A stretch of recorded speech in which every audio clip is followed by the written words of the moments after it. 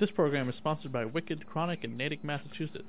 Located on 185 Worcester Street, right on Route 9, they can be reached at 508-545-8105 or at wickedchronicvendorcommons.com. Wicked Chronic is a boutique-style retail shop that focuses on selling counterculture products such as Wiccan cannabis cultures coming together in a unique setting. You need something for that special spell?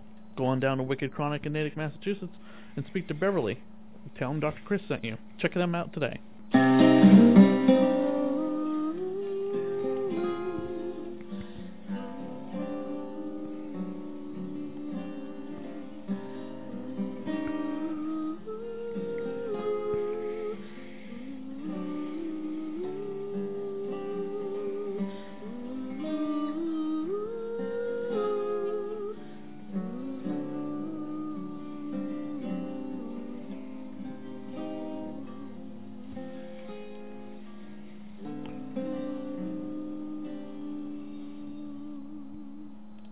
Welcome back to another exciting episode of the Dead TV Podcast, a podcast dedicated to all the canceled television shows in the science fiction, fantasy, and horror genre.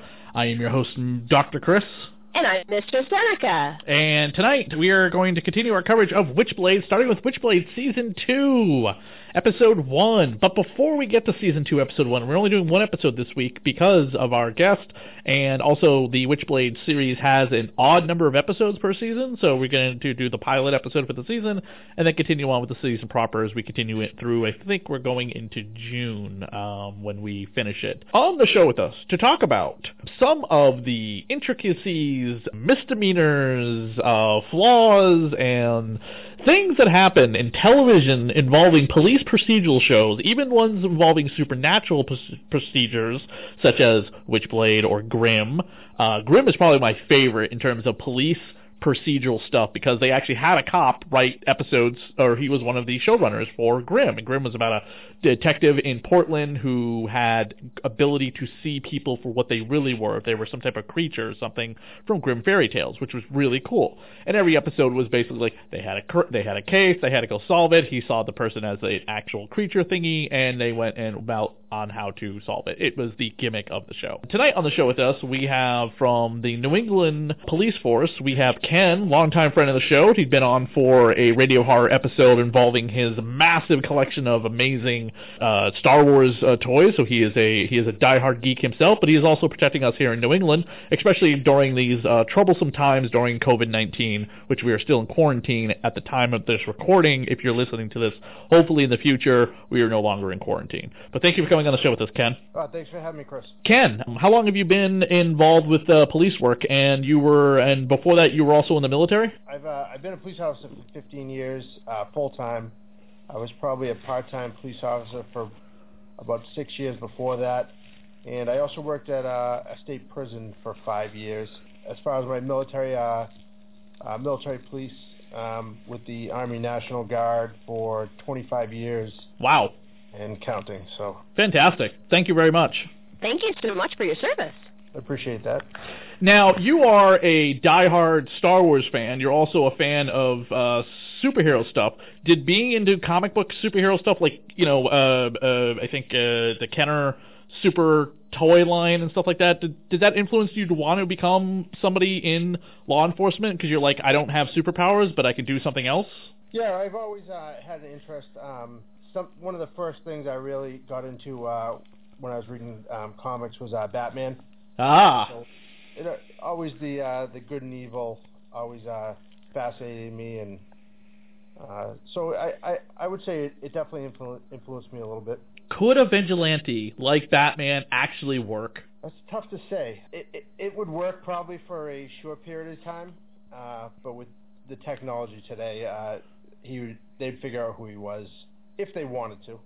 There was a great post made saying that there are 10 multi-billionaires on the planet Earth today. This was like back in like 2017, 2016, and not one of them has the courage to become Batman. I've seen that post. That's such a great post. Yeah, it is. And that's not going to get political for anyone listening. It's just a funny post that there are 10 multi-billionaires as rich as Bruce Wayne, and none of them have the courage or the body to become Batman. To watch these cop dramas, what's the one thing that kind of grates on your nerves every time you see it? a lot of the things obviously, in these cop dramas, the crime always gets solved in the 1 hour episode, which is always great. Makes for good TV.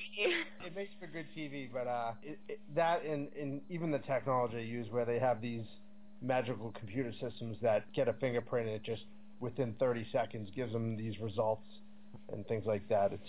It's really not as advanced as TV portrays it. How far advanced do you think it is? Is it like 2000s advanced, or is it more into late 90s?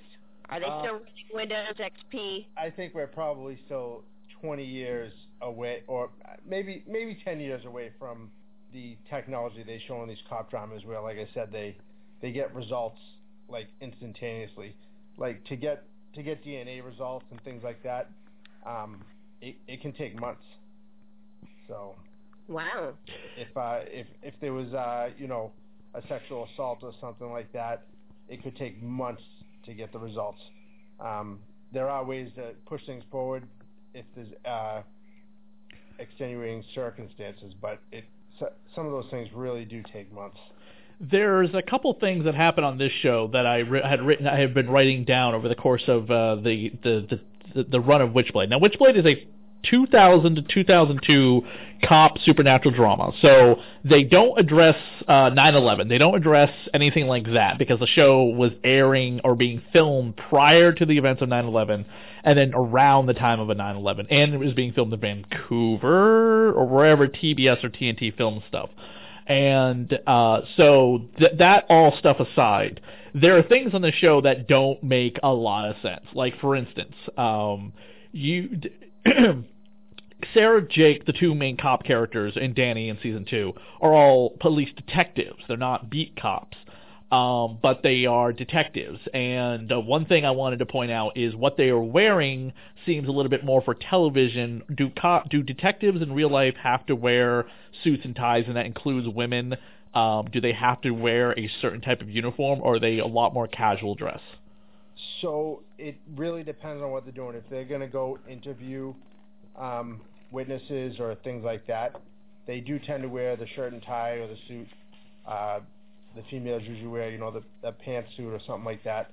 But if showing up at a scene for the initial investigation, a lot of times it's because they were on call, and they usually, they'll show up wearing, khakis and a polo. They don't really dress down like you would think, like some of these other shows portray detectives. It really depends on what they're responding to and what their kind of speciality is. Like, for instance, Sarah is basically a midriff girl through most of the show. Like, her belly button couldn't be more seen than any other part of her body, just to be like, look, she has the flattest abs. Yeah, that definitely would not happen. You would definitely not be seeing any of that. It'd be unprofessional. Okay, so in the pilot episode, which is retconned in the season 2 pilot, Danny and Sarah go in after a guy that Sarah believes is the murderer. On top of, not only is he a murderer of one of her closest friends from childhood, but he's also a known notorious gangster. He has a bunch of his thugs with him, and he's connected to a whole bunch of other bad stuff as well. And they go in after him, no backup. Danny gets shot and killed. Of course, in the retcon, she stops them from doing that and says we'll do it another time because she's having a premonition of something that happened in the previous timeline. A detective would not just go in after a perp with his bodyguards all around him without any kind of backup, correct? Correct. That's something else. There are those times where you show up and not expecting, for just a basic interview or something like that, and things can go south, and you may have to react. But if you're going after a murderer or something like that, you're not. if you have an arrest warrant for that person, you're probably gonna have like a specialty unit, like a violent fugitive unit, or even a SWAT team if they are a gangster and they have access to those types of weapons. You may have something like that to help you with the arrest. Now, do detectives manage a SWAT team, or is that a separate entire department? No, totally separate. They'd have to request it, and they basically just give a quick rundown of like what they needed for, and then the duty officer would make the determination and call them out. Would a detective be allowed to get into a firefight in the middle of a museum that causes the museum to explode and then go back to work the next day? Of course not. Okay.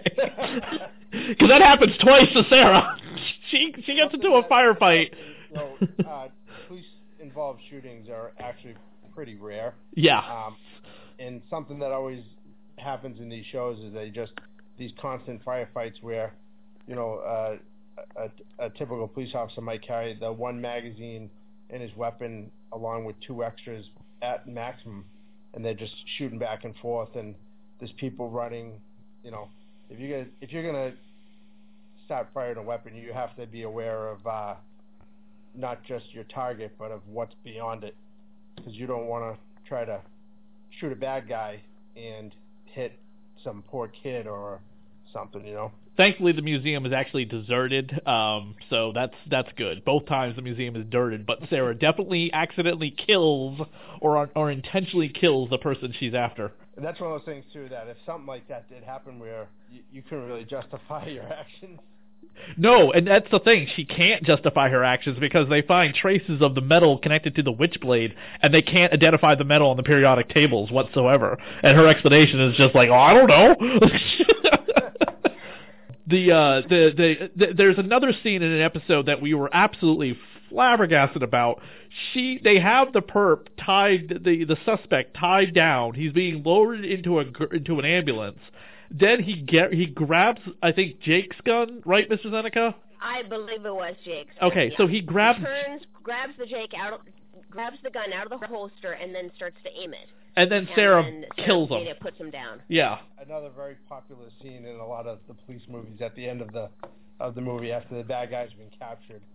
That last final stand where the bad guy you think is going to get away with it because he's actually alive, and then they do something like that. Weapon retention, a lot of the holsters are retention holsters, so that means you got to push something in or turn something to be able to draw it out. Uh-huh. So, I mean, even the detective... So someone just couldn't really just grab the gun just willy-nilly? No. In worst case, if they like grabbed the weapon and tried to pull it out, the whole holster may come off with it, but you still, I don't think, be able to manipulate the trigger to pull it. Unless you are one of those, there are criminals that have expertise in taking weapons away from people and do things like that, that's one of the things that happens when they go to prison. It becomes a schoolroom for criminals, and they teach each other these things. Hey, this is how retention holsters, how to get a weapon out of a holster and things like that. So possible, but retention holsters are pretty standard now with every department. I heard The Wire is the closest thing that the television has ever come to actual detective and police work. I only ever saw the first season of The Wire, and it was many, many years ago. Great series that I always planned on kind of continuing. You should. It's on Amazon Prime for free. I would say it's pretty accurate from what I remember. In cop dramas like this, we usually see the detectives with, maybe a stack of paperwork on their desk like Sarah has, but really they're only dealing with one or two cases at a time. How many cases are detectives actually in charge of? Having never been a detective, I wouldn't really know, but I do know for a fact that it's probably in the 30 range, and everything depends. So detectives get called out for unattended deaths, so that means that somebody passes away at their house. There's no homicide or anything like that, whether they're elderly or it's a suicide or something like that. A detective still has to go out and kind of do their initial report to make sure that it's not one of those things. The paperwork for that alone is still pretty overwhelming, and that's a regular occurrence. The things that you kind of see on TV where there are all these murders and all these rapes and all these things, they're not as they're not all happening all at the same time. So I have a friend who's a detective. He's been a detective now for 6 months, and he still hasn't covered his first homicide. Obviously, you go to a place like maybe Chicago, and that's obviously very different. Mm-hmm. You're a lot busier. So it really depends, I guess, probably where you work. But it's almost as they go in order. If there's 10 detectives, they just go in order. You got this one, the next one comes up, goes to this guy, the next one goes to the next guy. If it's really busy, you could end up with a pretty hefty caseload.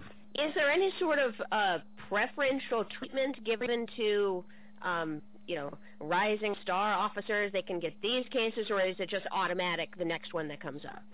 So, at least for my department, it's seniority based. They want you to kind of get your experience on how the paperwork works and the procedures and things like that before they will hand you, a homicide investigation. So there are those times where you could work as a detective for 9 months, a year, and they have you covering the unattended deaths, maybe some burglaries, maybe things like that, kind of the small stuff, so that you get an idea how the procedures work, how the paperwork works, and then, they might put you into the pecking order for the bigger crimes. Okay. All right. So Jake actually following around Sara for, however many months, that's pretty common for someone to just not have the cases on their own for a while. Yeah, it's very common, too, for there to be a senior officer and a junior officer working together and kind of showing them the ropes. And people come, right out of work in the road and become a detective. There's not really a school, per se, that they can go to learn a lot of these things. They have to learn it on the job. So they are mentored by senior officers that have been doing it for a while. Here's another thing about Jake that's very unusual. Would somebody who was once a former medalist surfer for the Olympics become a police officer? That's tough to say. Because that's what Jake is. He's a surfer guy. He is a pro surfer. In fact, he was going to go to the Olympics, except for he had an injury which sidelined him. And I have to question, wouldn't an injury that would sideline you as a surfer, which is extremely dangerous, and I think almost as dangerous as being a police officer, because you're going, as a police officer, you have protection, there's procedures that can protect you from getting into danger, but a wave is an act of God that could kill you. Right. I guess really anybody at any point in their life, I mean, there are a lot of age restrictions. A lot of the departments in New England are like 36 is the cutoff, so you need to be hired before you turn 36.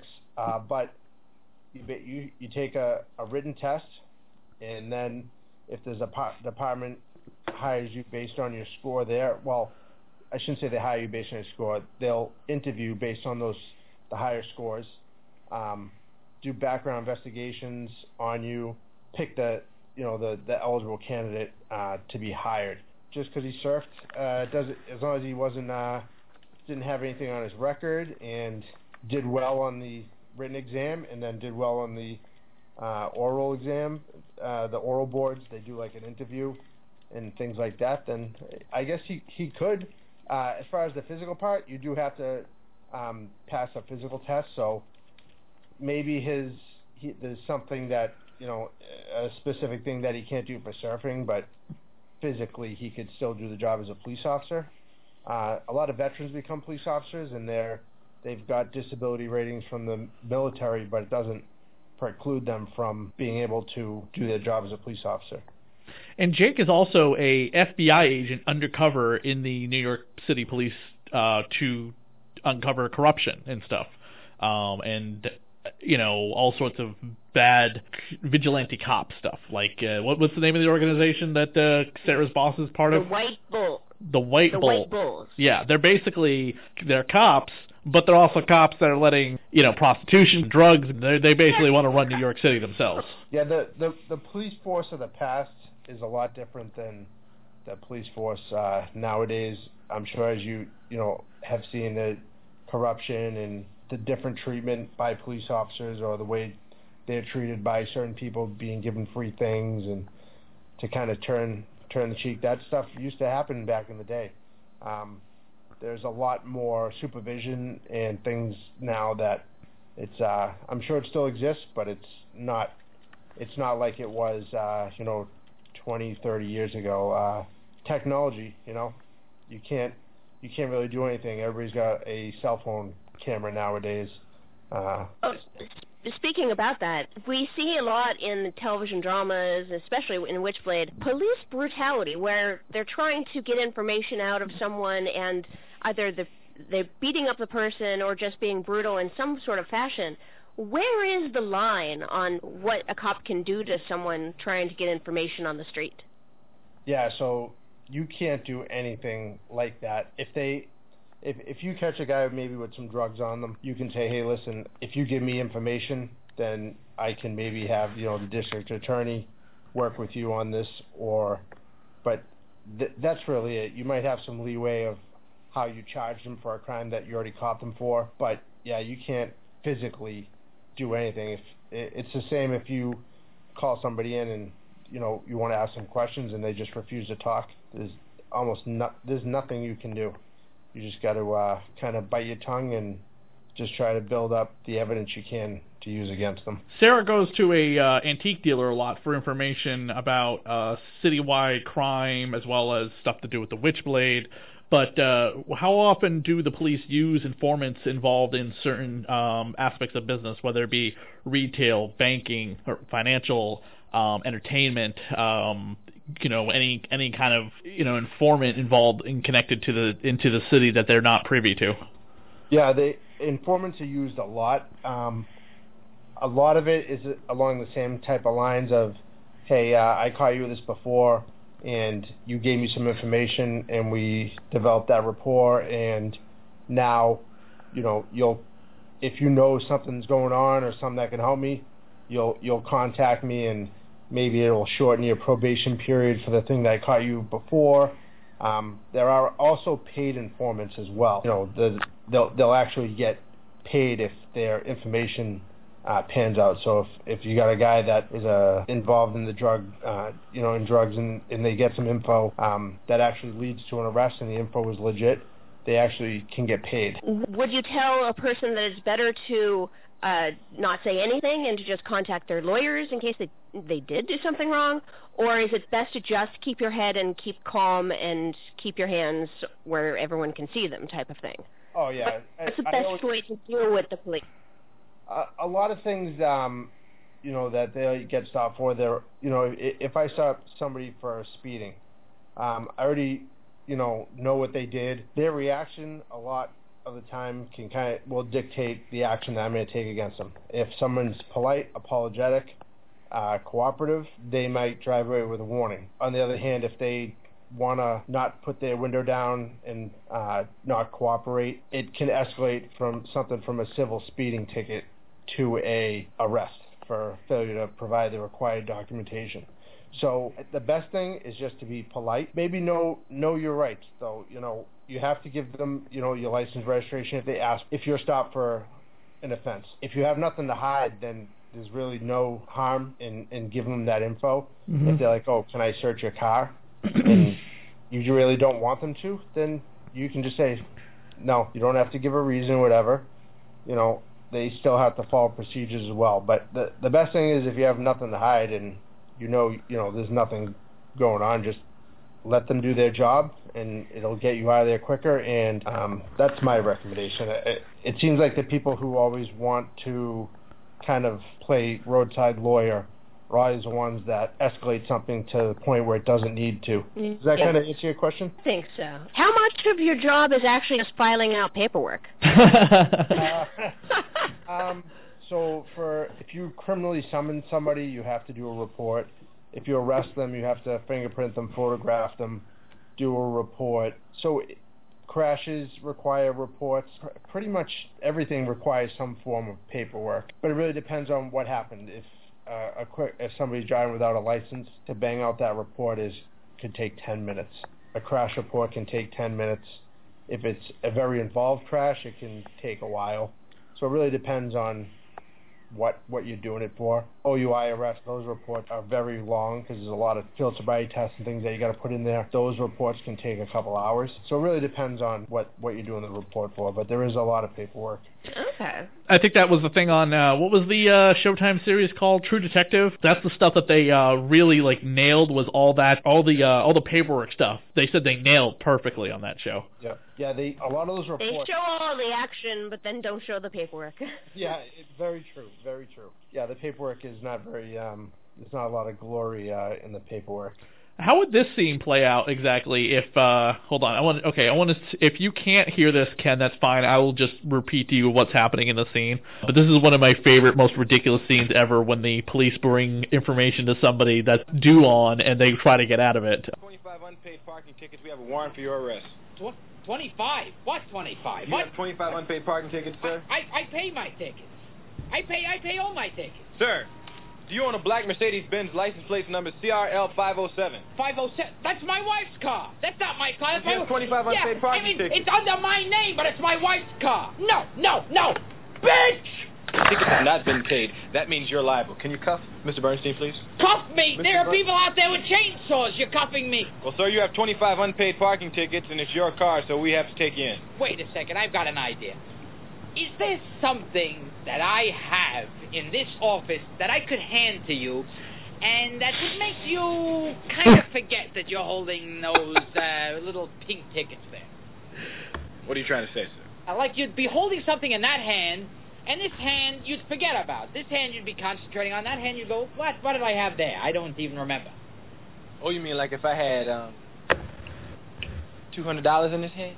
Ouch! Let go of my arm. $200. Ouch! Please, I'm robbing you. That's what I'm doing. Here's one. Here's two. They're real free. Yeah, I'm gonna have to use your computer because I have to wipe all evidence of this transaction out. You know. No problem. No problem at all. Thank you. There's a scene from Beverly Hills Cop 2 where they come to Gilbert Gottfried's character with 25 unpaid parking tickets. Yeah. And then, of course, Axel Foley, who's the most ridiculous cop ever, uses the guy's own computer to wipe out the parking tickets, which I don't think you can even do, even in 1980, whatever this movie came out. Especially now that most of the departments have gotten away from the actual paper tickets. It's all electronic, so the second you hit submit, it's gone. It's gone. There's no way to fix it. It's not like the olden days where if it's a paper ticket, you could maybe do something about it before it was too late. But now everything's electronic, so the tickets, once you hit submit, that's it. It's gone. It's already at the registry. Oh, jeez. That's too bad. I think I think because we're in COVID-19 right now, there was some news bulletin on one of the states of New England's websites about there is a lax in your parking tickets, and we're talking minor traffic violations, not speeding, not drunken driving, but like sticker tickets and stuff like that. If you don't pay them on time, because of COVID-19 going on and quarantine and money not being available or not being able to get to the registry or not being able to get to the inspections taken, you've been given an extra couple months, I heard. I don't know for sure. I got to research that report. The courts aren't really open. They're open for criminal proceedings, but parking tickets and speeding tickets and things like that, those are considered civil citations. Right. So the courthouses are not open for those appeals. So people are getting a little bit extra time to figure that stuff out. And same with the registry of motor vehicles. A lot of them weren't open for a while, so we're giving people a lot of extra time. And you can't. And also, if you the can't, amount of enforcement has gone down. People are having to stay home, and so. Yeah, like if your sticker's out of date on your car, right. Like a lot of garages are closed, and they're only taking appointments, and those appointments are already booked weeks in advance. I think in a couple states in New England, you're getting a couple extra months to get your sticker renewed if you don't have it renewed by the end of the month, especially if you're trapped in quarantine for the state. So. Right. That was something interesting. And then, of course, I don't know if you got that blip I sent you on online about the Miami had the first time since 1957 they had not had a gun-related death, criminal offense. Wow. Since 1957, they reported for the first time one entire month not one gun-related crime, shooting, death. Even criminals, they're not going out as much as they usually do either. So a lot of that stuff has dropped, like car crashes have dropped drastically. Right. Things like that, because people aren't driving. Car deaths, OUI, I'm sure, is probably completely dropped off. Things like that.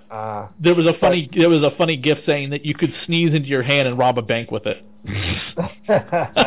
Not to give anybody any ideas. I'm just pointing out, saying that basically the fear of COVID-19 could let you knock over a liquor store these days. The things that are starting to increase are the domestic violence and things to do with kids, like child abuse and things. Because now parents are stuck at home. Spouses, boyfriends, girlfriends, husband, wives they're trapped together at home, and they're wearing on each other, and so those things are starting to increase. Oh, that's too bad. That's a shame. Yeah. Mr. Seneca, I don't have any other questions for Ken, unless you did. I think that was pretty much it. Cool. Ken, thank you so much for coming on the show to talk to us a little bit about police procedures and actual correct information versus what fantasy TV and movies come up with.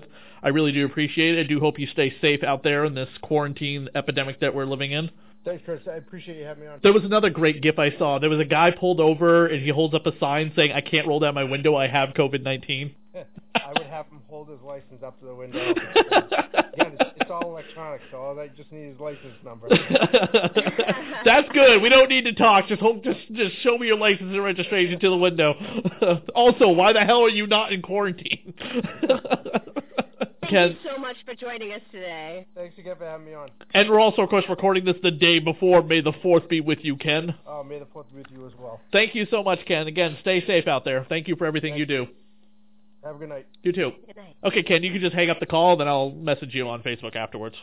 Sounds good. Thank you so much for coming on the show. I really appreciate it, dude. Oh, thanks for having me on. I appreciate it. And we're going to take a quick break, and we'll be back with the episode plot synopsis for Season 2 on the Dead TV podcast. I am vengeance. I am the night.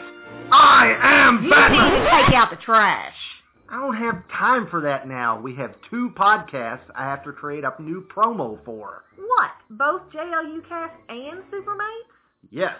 JLU Cast, where you and I discussed the Justice League and Justice League Unlimited animated series from Bruce Timm and Company. And Supermates, our original show where we talk about all sorts of geeky stuff, including our annual House of Frankenstein series on classic horror films. Yeah. That's it. But how do we combine this into one promo? I have no idea, but it sounds like we're doing our original Supermates promo all over again. I kind of think we are, but hey, other folks kind of aped it, so it must have worked. Well, why don't you get to work taking out the trash, and I'll finish up. Great. So join us, Cindy. And Chris. On JLU Cast and Supermates, both proudly part of the Fire and Water Podcast Network, found at fireandwaterpodcast.com and on iTunes.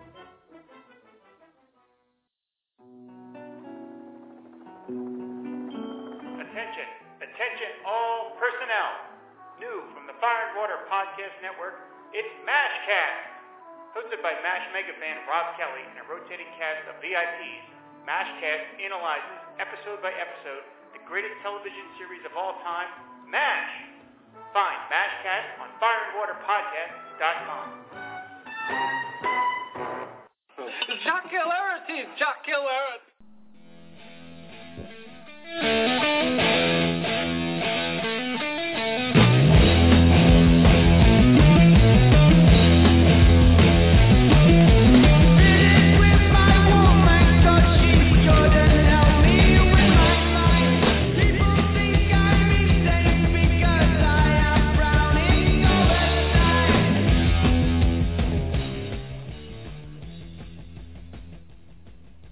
And we're back with Season 2 of Witchblade, and Mr. Seneca has the plot synopsis for us.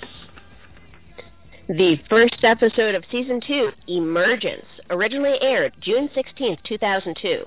Time resets, and Sara and Danny are at the Rialto. But Sara turns away, causing great annoyance in Irons, who wanted the Witchblade to bond with her through shedding blood. So he decides to find a new woman to wield the blade, and sets a murderous plot in motion to make it all happen. Bum, bum, bum. Cam girls can't be the bearers of truth and justice in the Witchblade universe. Yeah. That was kind of interesting that she was a cam girl producer. Cam girl producer, yeah. The bad girl of this episode. Yes, because sex work equals being a bad girl. Of course, she is a bad girl. She got her boss killed, so her comeuppance are justified, in my opinion. She's not a good person. She's not like Debbie, who has a happy ending. I like that. I like how Debbie comes back to Dad. That was very sweet. Yeah. She could have gotten killed, but she didn't. That was a tearful reunion that would have made me cry. If I had watched that episode when my father had died, let's say my father died when that episode came out originally or whatever, that would have killed me. That would have killed me. Because that was a tearful, happy reunion. He's drinking. He's an alcoholic. He beat the crap out of her boyfriend because of, the shit that she's involved in or whatever. But we'll get there. The reason why I played Black Sabbath's Paranoid is because the fight scene between Sara and the other guy, that is what's played actually during the original broadcast. And you got to admit that song would have fit that fight perfectly.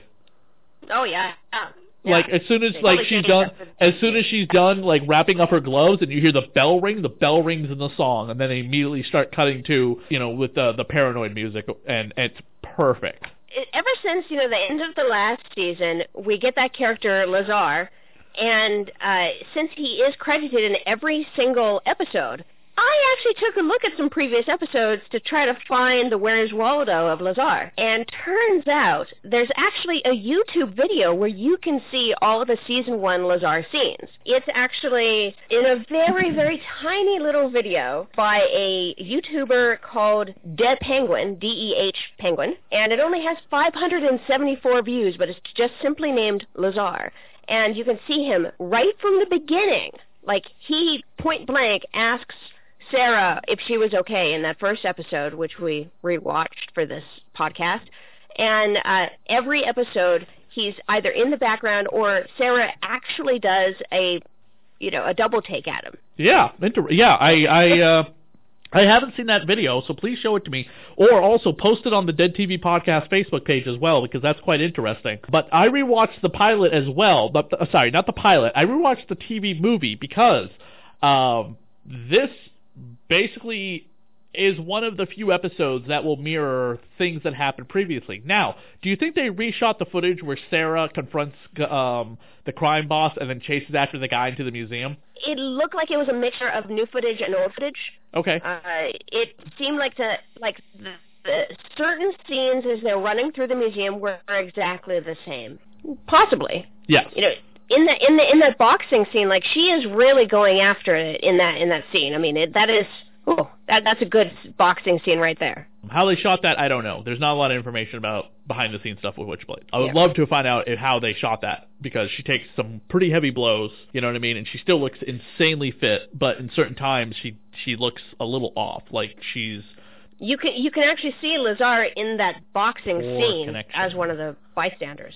Right, definitely. You definitely see that. So I'm wondering how much of a shift through the season we get. They stop Sara. We pick up right for the end of season 1, where Sara stops Danny from going into the Rialto Theater and stopping Gallo. She makes a comment about Danny's haircut and how he desperately needs one. At Supercuts, it's $8. I went online to look up a Supercut haircut. It's $21 right now. Before, after, and during the pandemic right now, Supercut's website lists their regular haircut for men at $21. Inflation. Now we've time traveled back in time. We are back in the year 2000. Got it. Yes. And only a couple months passed from the made-for-TV movie to the beginning of season 1. In this episode, there's a lot of deja vu moments where all the characters kind of get back their memories. The date of the episode, by the way, is listed in Gabriel's research of the Witchblade. Did you notice that? The date of the episode? The date of November 11th? Yes, November 11th, 2000. Yes, that was the prophesied date and also her birthday. Right, exactly. I also tried to do a runoff of what female-powered shows were on prior to this. We had Wonder Woman, Bionic Woman, Charlie's Angels, Xena, Buffy, and then Witchblade.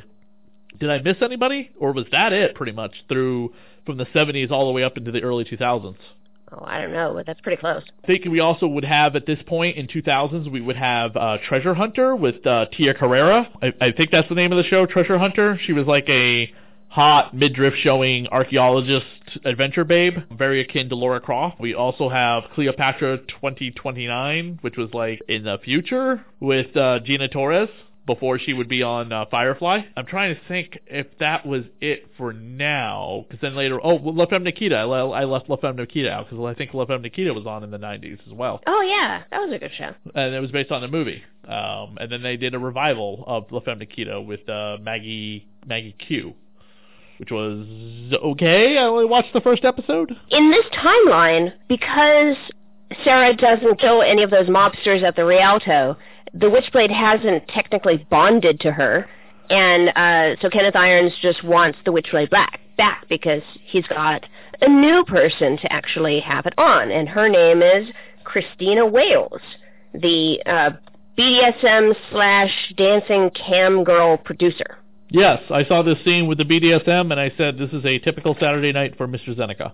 Well, not so much, because what they were looking at is a BDSM show. It's not an interactive BDSM experience, and that's what I do. Oh, okay, interactive sorry. BDSM experiences. Right, gotcha. I love the fact that Danny compares Sara to a Jack Russell Terrier tracking a sewer rat when it comes to Gallo. Which is 100% true. She is like a bloodhound tracking a sewer rat because she is a detective. The bloodhounds track stuff. She tracks stuff. And, comparing the mafioso to a sewer rat is pretty accurate. Yeah. We also get a little bit additional information about the museum piece that she wears, that it wasn't actually officially listed as a museum piece. So her associate at the department lab that was taking a look at the Witchblade basically said it didn't belong to the museum. But when Ian Nottingham comes and confronts her with it, saying that it's Kenneth Irons' thing, give it back, she says, no, it's hers. Finders keepers. Yeah, finders keepers. How we're introduced to the cam girl scene is Debbie is doing a strip show for Gabriel's friend while he's at work, masturbating to a cam show. Or we're assuming he is. Or getting ready to, because it's kind of gross, no matter how you look at it. Yeah, and that is also the same actor from Harold and Kumar's Go to White Castle as the pot dealer. He is, yes. He looks like a pot dealer. The name of the episode is Emergence. Is she emerging from the timeline? Is that what it's supposed to mean? Well, Emergence is basically about the process of coming into view after something being concealed. And so when we did the time jump, the actual timeline itself was concealed from the characters for a brief moment in time. And then as this episode went on, each of the characters started remembering these past timelines and like dreams and visions. So it was emerging into the idea that this had happened before. The cam girl that is being watched, Debbie, played by Leah Renee, there are some amazingly, incredibly sexy pictures of her as a Playboy bunny for the canceled TV series, The Playboy Club. I don't think we're going to be watching that one, but I might have to do my own research about this, about her dressed up as a Playboy bunny. I can't imagine why the Playboy Club would not work on mainstream television like NBC. Can you, Mr. Zeneca? It's maybe just too hot for TV. I totally think a Playboy television series behind the scenes about the Playboy industry would work. But I'm sorry, you're going to tune into a television series about Playboy, you're going to want to see some naked boobies all the time. In every episode, you'd have to do it on HBO, Netflix, Amazon Prime. I totally think a Playboy television series would totally work, you know what I mean? Like a biography about the inner workings of being a Playboy model or Playboy bunny during the heyday of Playboy with Hugh Hefner. I said I would watch that. Wouldn't you watch that? Yeah, I'd watch that. I mean, as long as they kept it realistic in some way. But also, come on, you're tuning into a show about Playboy. You want to see what? Well, lots of hot girls. Lots of hot girls. Lots of naked breasts. So she was on that show. She's still working today. She's been in stuff. The actress who plays Christina, the evil woman who wants the Witchblade, who is just so freaking hot in this episode. But she doesn't get ahead, does she? Yeah, she gets decapitated in this episode. She gets decapitated pretty badly. But you'll more likely recognize her in Grey's Anatomy as Dr. Eliza Minnick. Yeah, definitely. And she was also in Get Smart's Bruce and Lloyd, and she was in The 40-Year-Old Virgin. She's been on Criminal Minds, Brothers and Sisters, Heist, correct? She was also Anna the nanny in The Help. She is absolutely stunning. And then we have, hold on, I gotta go back. Joe Butler. No, well, hold on. This actress does not have the character credited to her name. There's a woman in the show, in this episode, called Jean Yoon. Who the hell is she playing? There's no character attached to her name. Is she Danny's wife? Oh, yes, that's Danny's wife. She gives a mean look over to Sara in one of the flashback visions. Right, so because she blames Sara for the death of her husband.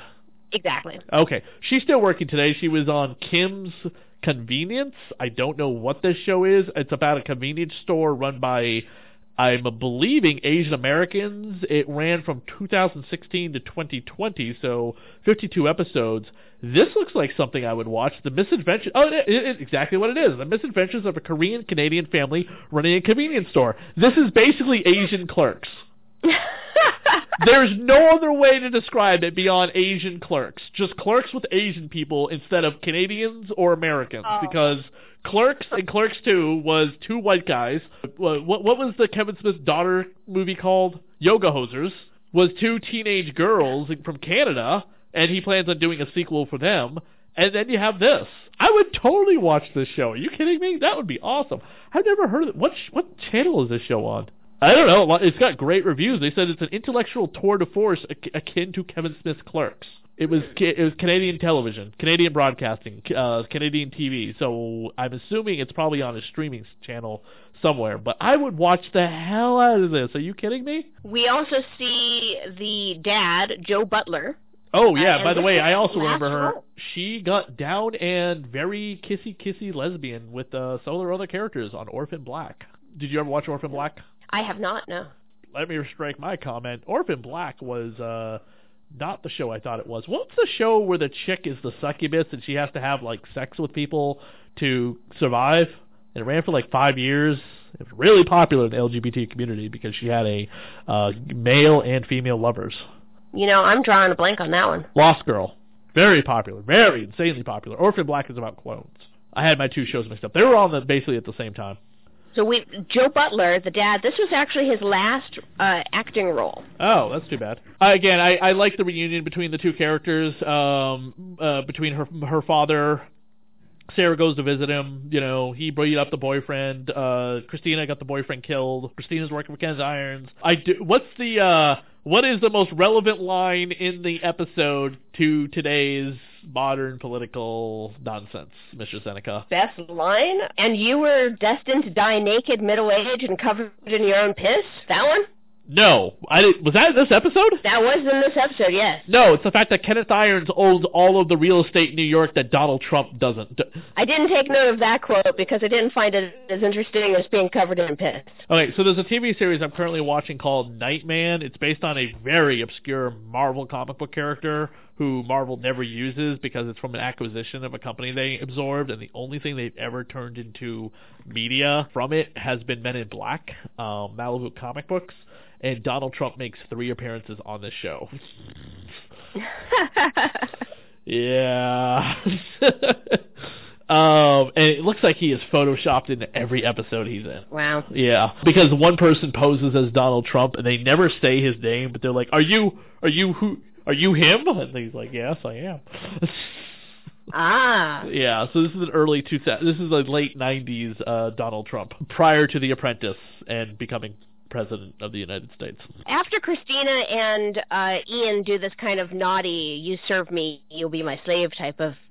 The last line he says, are you ready to put another body in the box? And I thought that was just a brilliant double entendre. They're about to do it. It's funny that they're buying warehouses up for their cam girl club. It kind of reminds me of that Kink website. The Kink website also has like warehouses they use for their kink settings, or they did. I think they've gone out of business since then. An interesting note, though, the location of the warehouse that holds all those creepy mannequins, 1111 Faust Street.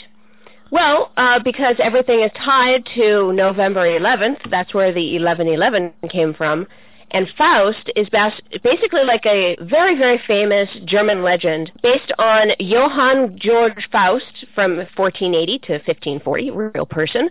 The legend was that it was a deal with the devil in exchange for power, knowledge, pleasure, and would include the surrender of all morals, for this. So that's literally talking about Christina herself. Like, she wants the power of the Witchblade, and her morals are very lacking. I thought that was very interesting. So Sara decapitates this the cam girl producer. And just before that happens, as she's also fighting Ian Nottingham for control of the Witchblade, Danny walking down the street twirling a pizza box, which has the most generic, non-named pizza on it whatsoever. There's not even like a logo where he's getting it from. Did you notice that? It's just a blank canvas pizza box. Oh, I didn't notice that one. He gets kidnapped by Irons and the woman as they're pretending to do a mugging, and then he is buried alive, and that's how the episode ends. Sara remembering Danny dying, and the episode ends with Danny in the dirt doing his best impersonation of Ryan Reynolds from Buried. Yeah, and cliffhanger to wait, If we were doing 2 episodes, this wouldn't be a cliffhanger episode, but we're going to have to leave it all there for you guys. Yeah, that's it. That's how it ends for the premiere of Season 2 of Witchblade. It's kind of a bit of a repeat of previous stuff, but that's fine because that's what they're supposed to be setting up, that Sarah's actions have consequences, as we will see through the rest of this season with other characters that have come into Sarah's life. And her confrontation with Kenneth Irons happens immediately in the next episode, by the way. We're not waiting until the end of the season to deal with Kenneth Irons' shenanigans either. That's also good. There are a couple plot lines I don't remember if they ever get back to resolving, like the White Bulls. I don't think that gets resolved whatsoever.